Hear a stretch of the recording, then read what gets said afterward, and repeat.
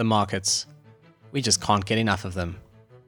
Markets are the drivers of your wealth and investment strategy. Welcome to Magic Markets with your co-hosts, the Finance Ghost and Mohammed Nalla. Together, we have more than 25 years of combined experience in the markets. In addition to our weekly free show that you know and love, we have now launched Magic Markets Premium, a weekly show for our subscribers in which we give detailed analysis on global stocks. Every premium show is accompanied by a report covering the company's strategic drivers, its operating environment, its competitors, bull versus bear case, technical trading indicators, and a long-term investment thesis. At just 99 Rand per month, we are committed to making institutional level analysis affordable for all investors and traders. Visit magic-markets.com to go premium and unlock your full potential in the markets. This episode of Magic Markets is brought to you by Westbrook Alternative Asset Management, South Africa's leading provider of alternative investment funds and co-investment strategies. With over 8 billion Rand in assets under management across South Africa, the UK and the USA, Westbrook provides South African high net worth individuals, wealth managers and institutions with a unique gateway to the world of alternative investments. This includes private debt, hybrid capital, real estate, private equity and venture capital. Visit westbrook.co.za to find out more. Westbrook Alternative Asset Management is an authorized financial services provider, FSP number 46750. Before we start this fantastic episode of Magic Markets, I do need to tell you that the contents of this podcast are for information purposes only, and they do not constitute investment advice, nor do they represent a solicitation of any member of the public to invest in any security. The investment vehicles managed by Westbrook Alternative Asset Management are available to qualified or sophisticated investors only. All listeners should seek professional financial advice prior to making any investment. Welcome to episode 103 of Magic Markets. I must just have a quick little statistical reference here. Mo, we've gone through 200,000 downloads since we launched Magic Markets, which I think is pretty cool, and I was checking out some stats today and noticed that, so congrats, mate. It's been a very good journey with you to do this, and I'm glad we're doing it, and we've got lots more to do.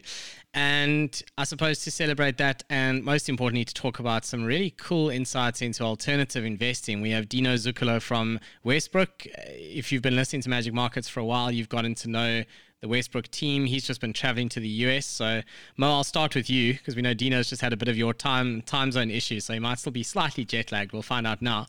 But how are you doing there in Canada? Yeah, Ghost, always a pleasure doing this with you, and yeah, just super excited. Over 200,000 downloads. That's a proper milestone for us. 103 episodes if we count this one, and in Magic Markets Premium, we've covered, I would say, almost 10% of the S&P 500. So if we wrap all of that up, it's been very busy. It's been pretty exciting, and just really excited to share our learnings in that process, in all that we do with our listeners and with our subscribers in Magic Markets Premium as well. So congratulations, I guess, to you as well, Ghost. It's been a good journey. And now I'm happy to welcome Dino Zucolo on the show because we get to chat about some interesting information and insights that we found in their space, as well as some of the insights he's gleaned from his recent trip to the US. Dino, welcome to Magic Markets. Good evening, gents, and congratulations. 200,000. It's a big number, but I'm pretty sure we'll turn around in a year's time and it'll be a small number.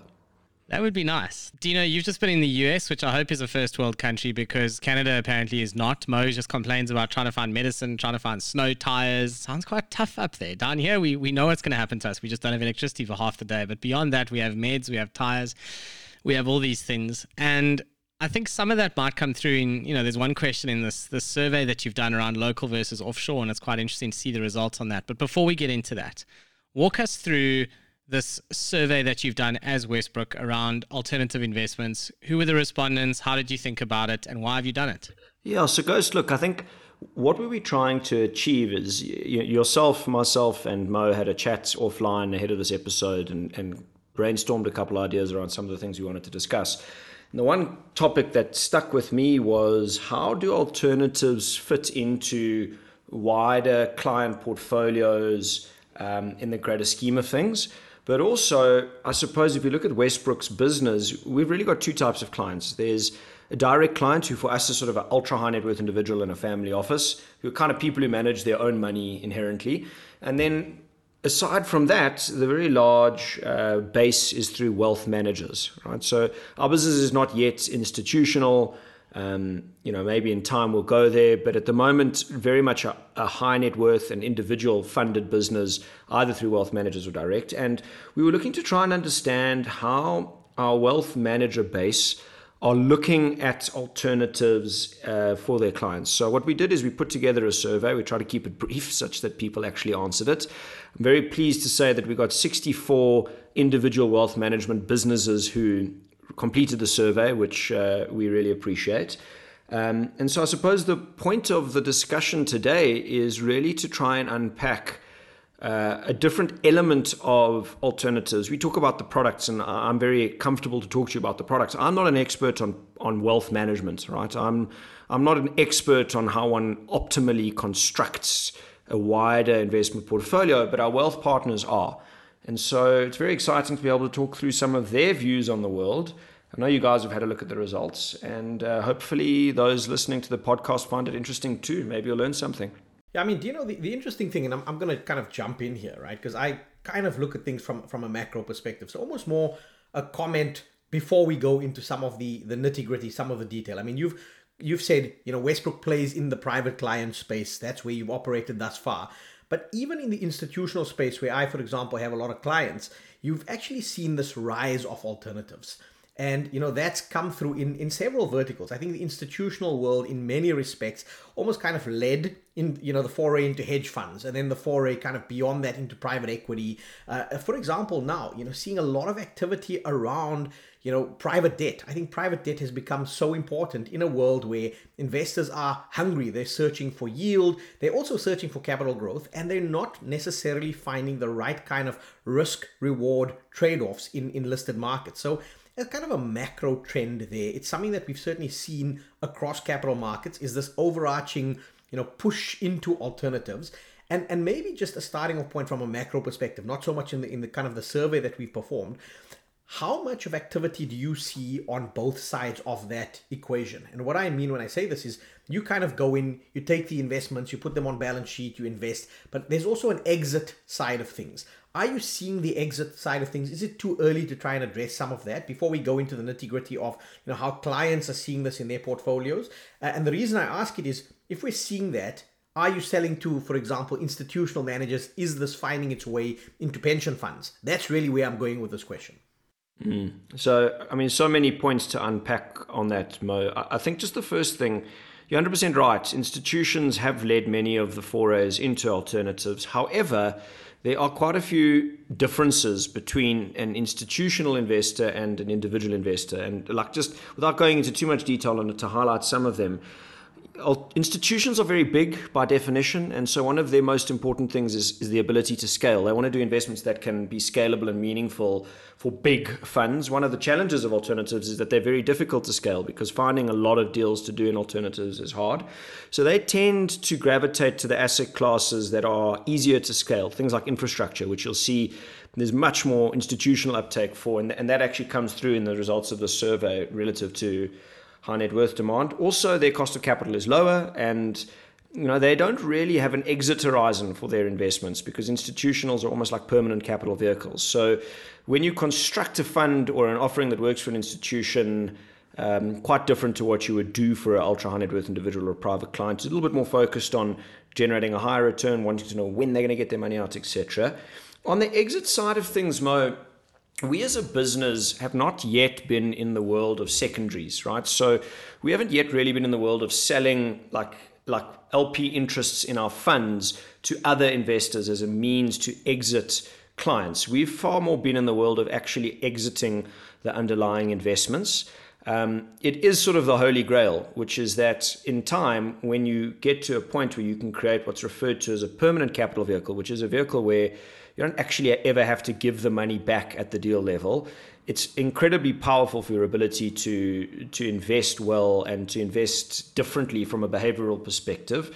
We still, because our high net worths want the ability to exit, we're exiting the underlying deals. So from our perspective, deal flow is very much contingent upon the industry you're playing in, the market you're playing in, and the asset class you're playing in. So I think that's such an important point because it also talks to some of the points we're going to unpack in the survey now, which is the psychology and the time horizons between private clients and institutions are fundamentally different. So, I'm going to let Ghost jump in here because I know we had a question to come in with as we kick through some of the results of the survey. Yeah, so the first question, Dino, was all about, which types of alternative assets these wealth managers are making use of for clients. And from what I can see, there were 3 that sort of came out as equally popular. There were a couple of very left field answers like crypto, but we'll leave that one alone. So I'll let you talk through, which ones came out as being popular, and was that a surprise for you, or was that in line with what you expected? Yeah. So, and maybe Ghost, before we get into this, what I must caveat about the survey is that we asked the wealth managers who we know, right? And that's it's very important because inherently you're going to get responses from people who understand alternatives and who know the offerings. So I'm not, in some instances, these answers might be skewed more in favor of alternatives than what you might find if you spoke to generally external wealth managers who'd never come across Westbrook. But certainly here, the response was that the 3 most popular alternatives that are used for clients are private debt, hedge funds, and structured products. If you go down the list, sort of moderately used are private equity, venture capital, real estate. And then further down the list are things like infrastructure, which, as I've mentioned, makes sense because it's more institutionally funded, and hybrid capital. Now, 2 things that jump out to me immediately there are that, first of all, I was surprised that private debt was up there. Historically, the alternatives that I would say have received wide-scale adoption are definitely hedge funds and structured products, which are very popular amongst a much wider base of clients. I think private debt being where it is indicative of the rise of private debt as an asset class and its relevance in a portfolio today versus perhaps in the past when debt returns were nowhere close to equity returns. And also what interested me was hybrid capital. We've spoken quite a bit about hybrid capital, this sort of investing in MES and pref and what we refer to as a debt-led approach to private equity investing, which anecdotally in this market might get you higher returns than straight equity investing. And I think that the relative low uptake for hybrid capital, in my mind, represents opportunity because in this market, like go 3 years back, the difference between return on debt and return on equity was huge. There was this massive disparity between the two. Now, you're almost getting into this world where as interest rates go up, like returns on debt and returns on equity start to compress and converge is probably the better word. And I think in that context, investing in deals where you sort of MES, pref, you've got a high return and the potential for equity upside, but where you're not the first to lose is quite interesting. And so those were the 2 big things, at least from my side, that jumped out. And crypto. I mean, we didn't even put crypto on the list, and 2 people put it in the other column, or 3 people put it in the other column, which I thought was quite interesting. Was this before FTX or afterwards? Admittedly, it was after, surprisingly. Oh, really? Jeez, there we have it. Interesting. Maybe it was a distressed debt play. We're talking private debt and how interesting it is. Maybe it's a distressed debt play there. I mean, I think the next question in the survey that you guys had was in terms of asset allocation. And again, I'll come at this because from a macro perspective, it's important to me, right? So asset allocation to alternatives in a client's overall portfolio. Now, again, sensitive to the differences between an institutional space and a private client space. But I think, yes, it's a trend we've seen escalating over time. Did the results here surprise you? And maybe run us through what those results showed you. For me, it was certainly quite interesting. And again, maybe symptomatic of a change of flavor and risk appetite in the market. Yeah, so Mo, the averages sort of statistically came, there was sort of a widespread disparity between the responses here. But I'd say that by and large, and when we did the survey, we didn't ask people for exact numbers of the allocations. So the question was, of an overall investment portfolio, what percentage allocation is in alternatives? And although the answers were a bit everywhere, by far the largest was sort of either in the, I'd say, 10 to 15% bucket or in the 15 to sort of 25% bucket, with the single largest amount of responses coming at 20%. And I mean, that actually surprised me to the upside, to be honest, because I didn't think that client portfolios were that heavily allocated to alternatives. And I think part of it might be my point around the fact that we're talking to people who already know about alternatives. So there might be a little bit of an element of, if you'd spoken to people who didn't know Westbrook, they might give you a lower number. what was more interesting to me than that was that later on we asked wealth managers what their plan was as regards their use of alternatives going forward. Do you plan to increase allocations to alternatives, keep them at the same level, or decrease? And 0% said they wanted to decrease the allocations to alternatives. About 39% said they'd like to keep them where they are, and 61% have the intention to increase the allocation to alternatives going forward. And these are people who already, as I've just mentioned, use alternatives quite a bit. And so that I thought was very interesting, and that was positive to me in the sense that it does indicate that I think the wider investment market in South Africa is starting to appreciate the value of including alternatives in a bigger, more diversified investment portfolio.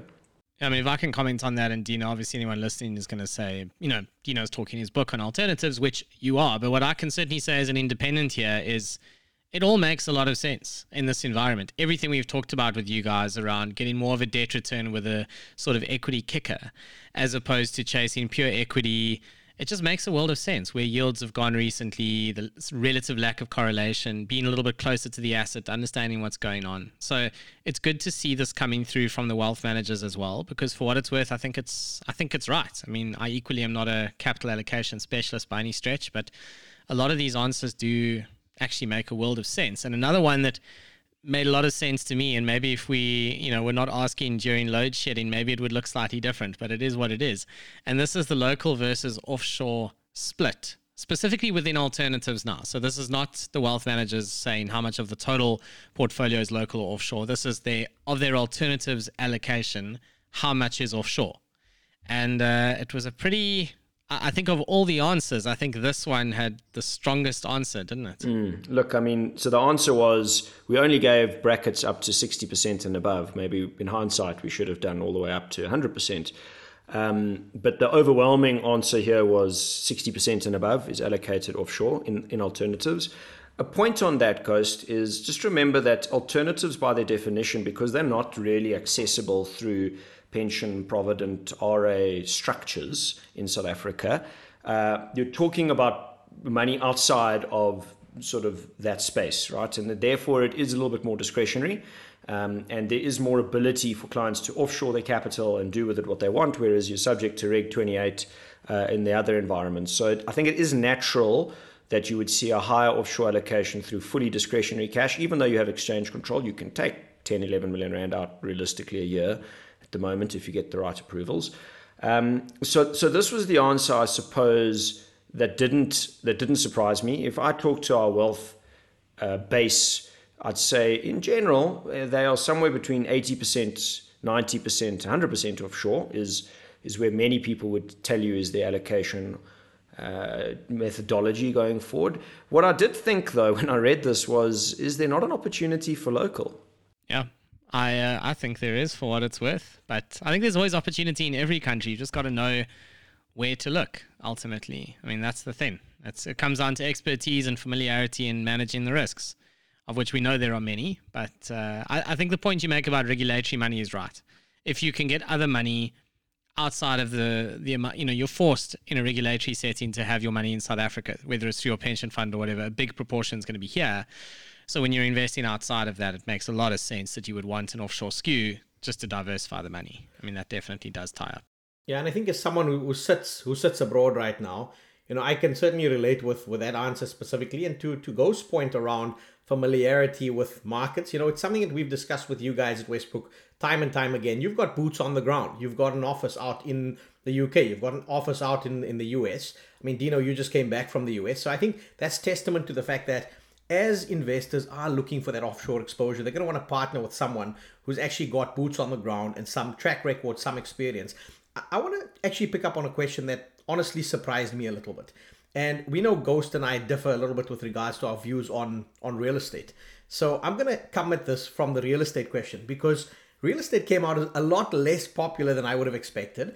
And maybe let's unpack that. I don't know if you have any further insight on that. My perception, at least, is that maybe a lot of people do their real estate investing outside of kind of partnering with the likes of a partner like a Westbrook. Maybe they're just gone and they've bought a property themselves abroad.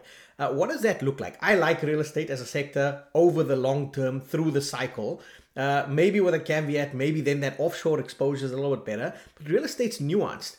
Are you talking residential? Are you talking commercial? Are you talking industrial? So, Dino, what's your insights? That one surprised me. What's your view on that real estate question in terms of context? I was surprised and I was not surprised, Mo. I was surprised on the first question, which was which alternatives do you use for your clients? Real estate was right down towards the bottom in terms of popularity. The later question, which we haven't yet discussed, was which alternative classes or asset classes are you planning on being overweight going forward?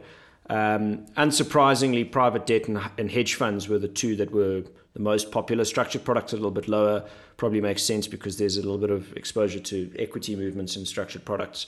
Real estate did not get one single response. So a couple thoughts here. First of all, most people own a home. So by definition, actually, most people are alternative investors in real estate anyway. The question, and this is pure speculation, and perhaps this is something for us to investigate further, is the question was how much of your alternatives allocation is in real estate. And I do suspect that much of the listed equity allocation that clients have will be in REITs and real estate stocks. And so to further go into real estate and alternatives might represent clients. Remember you're talking an overall balanced investment portfolio where we're now speaking about one element, right? So you do also need to just weigh up your overall exposure to a particular sector going forward. What is interesting though about the fact that not anyone per the survey we did plans to be to be particularly excited about direct real estate going forward, for me is your point, Mo. It makes sense, right? Interest rates are going up, therefore cost of debt's going up, which means cap rates on property should increase. In English, what that means is that property valuations will go down because the availability of debt to acquire those properties is lower. However, there is actually a counter argument, which is that, real estate, and specifically direct real estate, can actually be a very good inflation hedge asset class because, yes, property prices decline or cap rates go up, but properties are generally valued based on a cap rate on their ability to generate income. And as inflation goes up, so too the property's ability to generate more revenue also goes up. And so the debate everybody has in real estate is which is the more powerful force? Is the more powerful force the ability of the property to fetch escalations and therefore increase value that way? Now that takes time. Maybe that's the issue. Maybe it's a timing thing. Whereas cap rates, capitalization rates, can be a little bit more sensitive in the sense that as soon as interest rates go up, people get nervous and therefore value properties differently. What we've seen on the market is in the market, both in the US where I was now and in the UK where we operate quite extensively as well, is more that in the beginning phases of this increasing interest rate cycle, what you tend to see in the real estate markets is not cap rates moving up significantly, but rather a drying up of liquidity.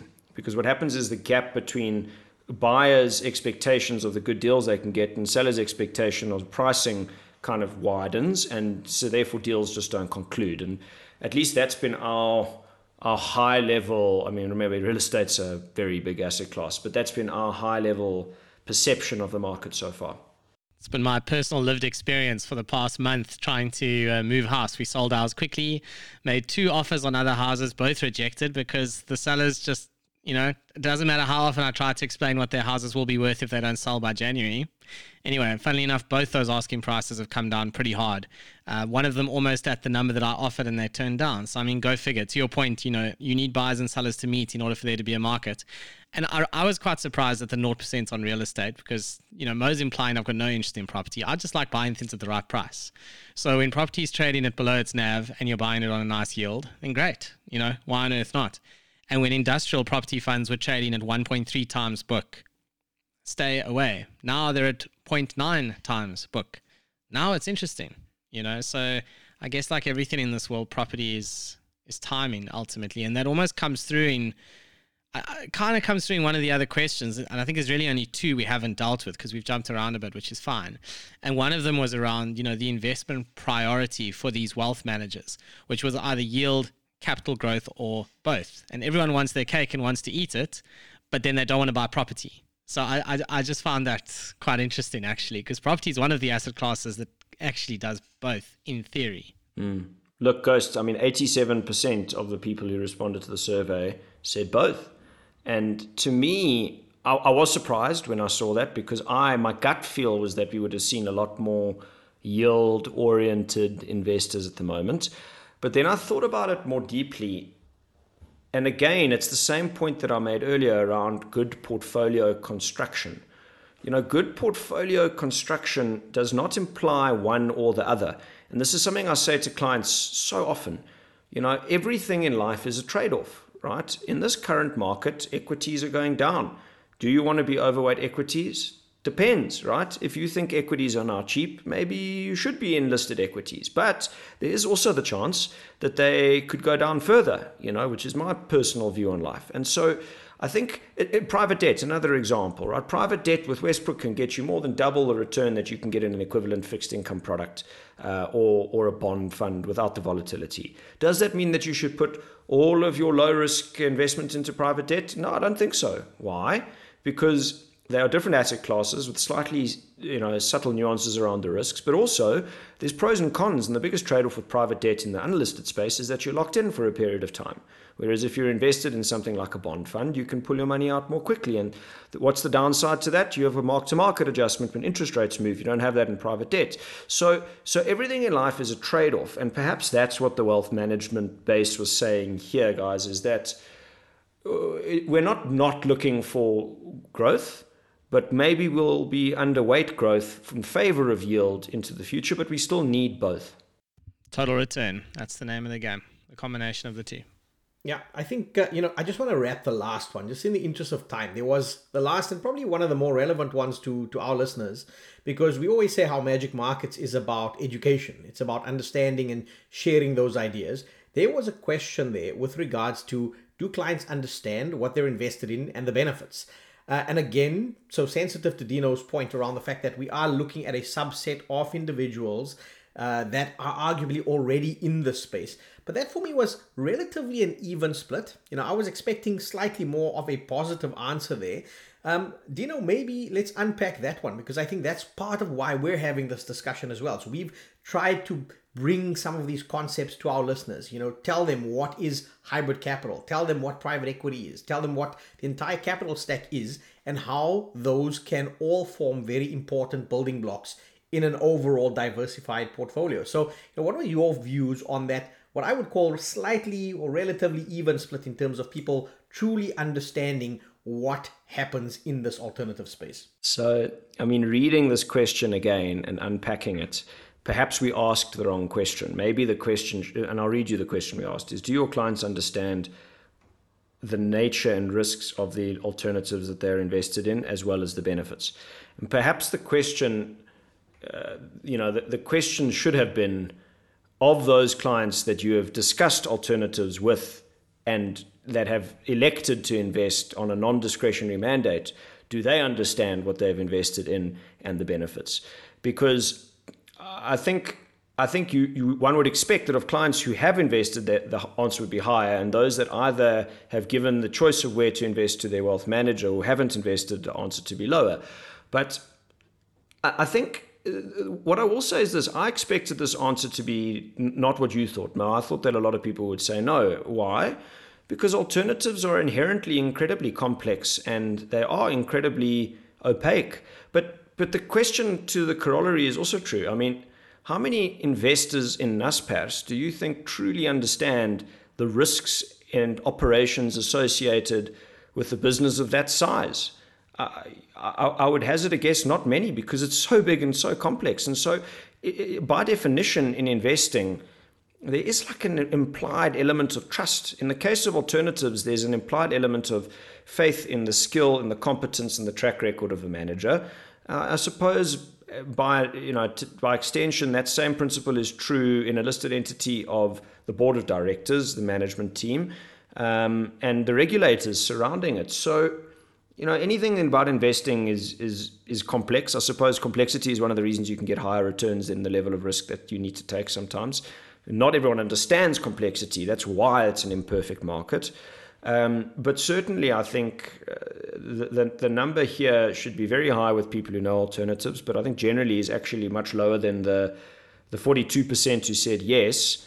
I think that number is probably lower in a wider sample of people who have maybe never come across Westbrook in the past. Yeah, it's very interesting, Dean. I think next time you need to say, of your clients who listen to Magic Markets, how many of them understand alternatives? And hopefully we can aim for 100%. That's got to be the goal. I think that's about all we have time for this week. I've really enjoyed this. Thank you. I always love a good survey. I've done a couple of them in Ghostmail before. You always learn stuff. You always get answers that you expect, and you always get answers that surprise you. So I think it's been much the same process here. So thank you for facilitating this with your sort of wealth manager base. I think it's been awesome. Lots to learn from. I would encourage our listeners to go back, find the older Westbrook shows, go and learn about these different asset classes. There is so much to learn.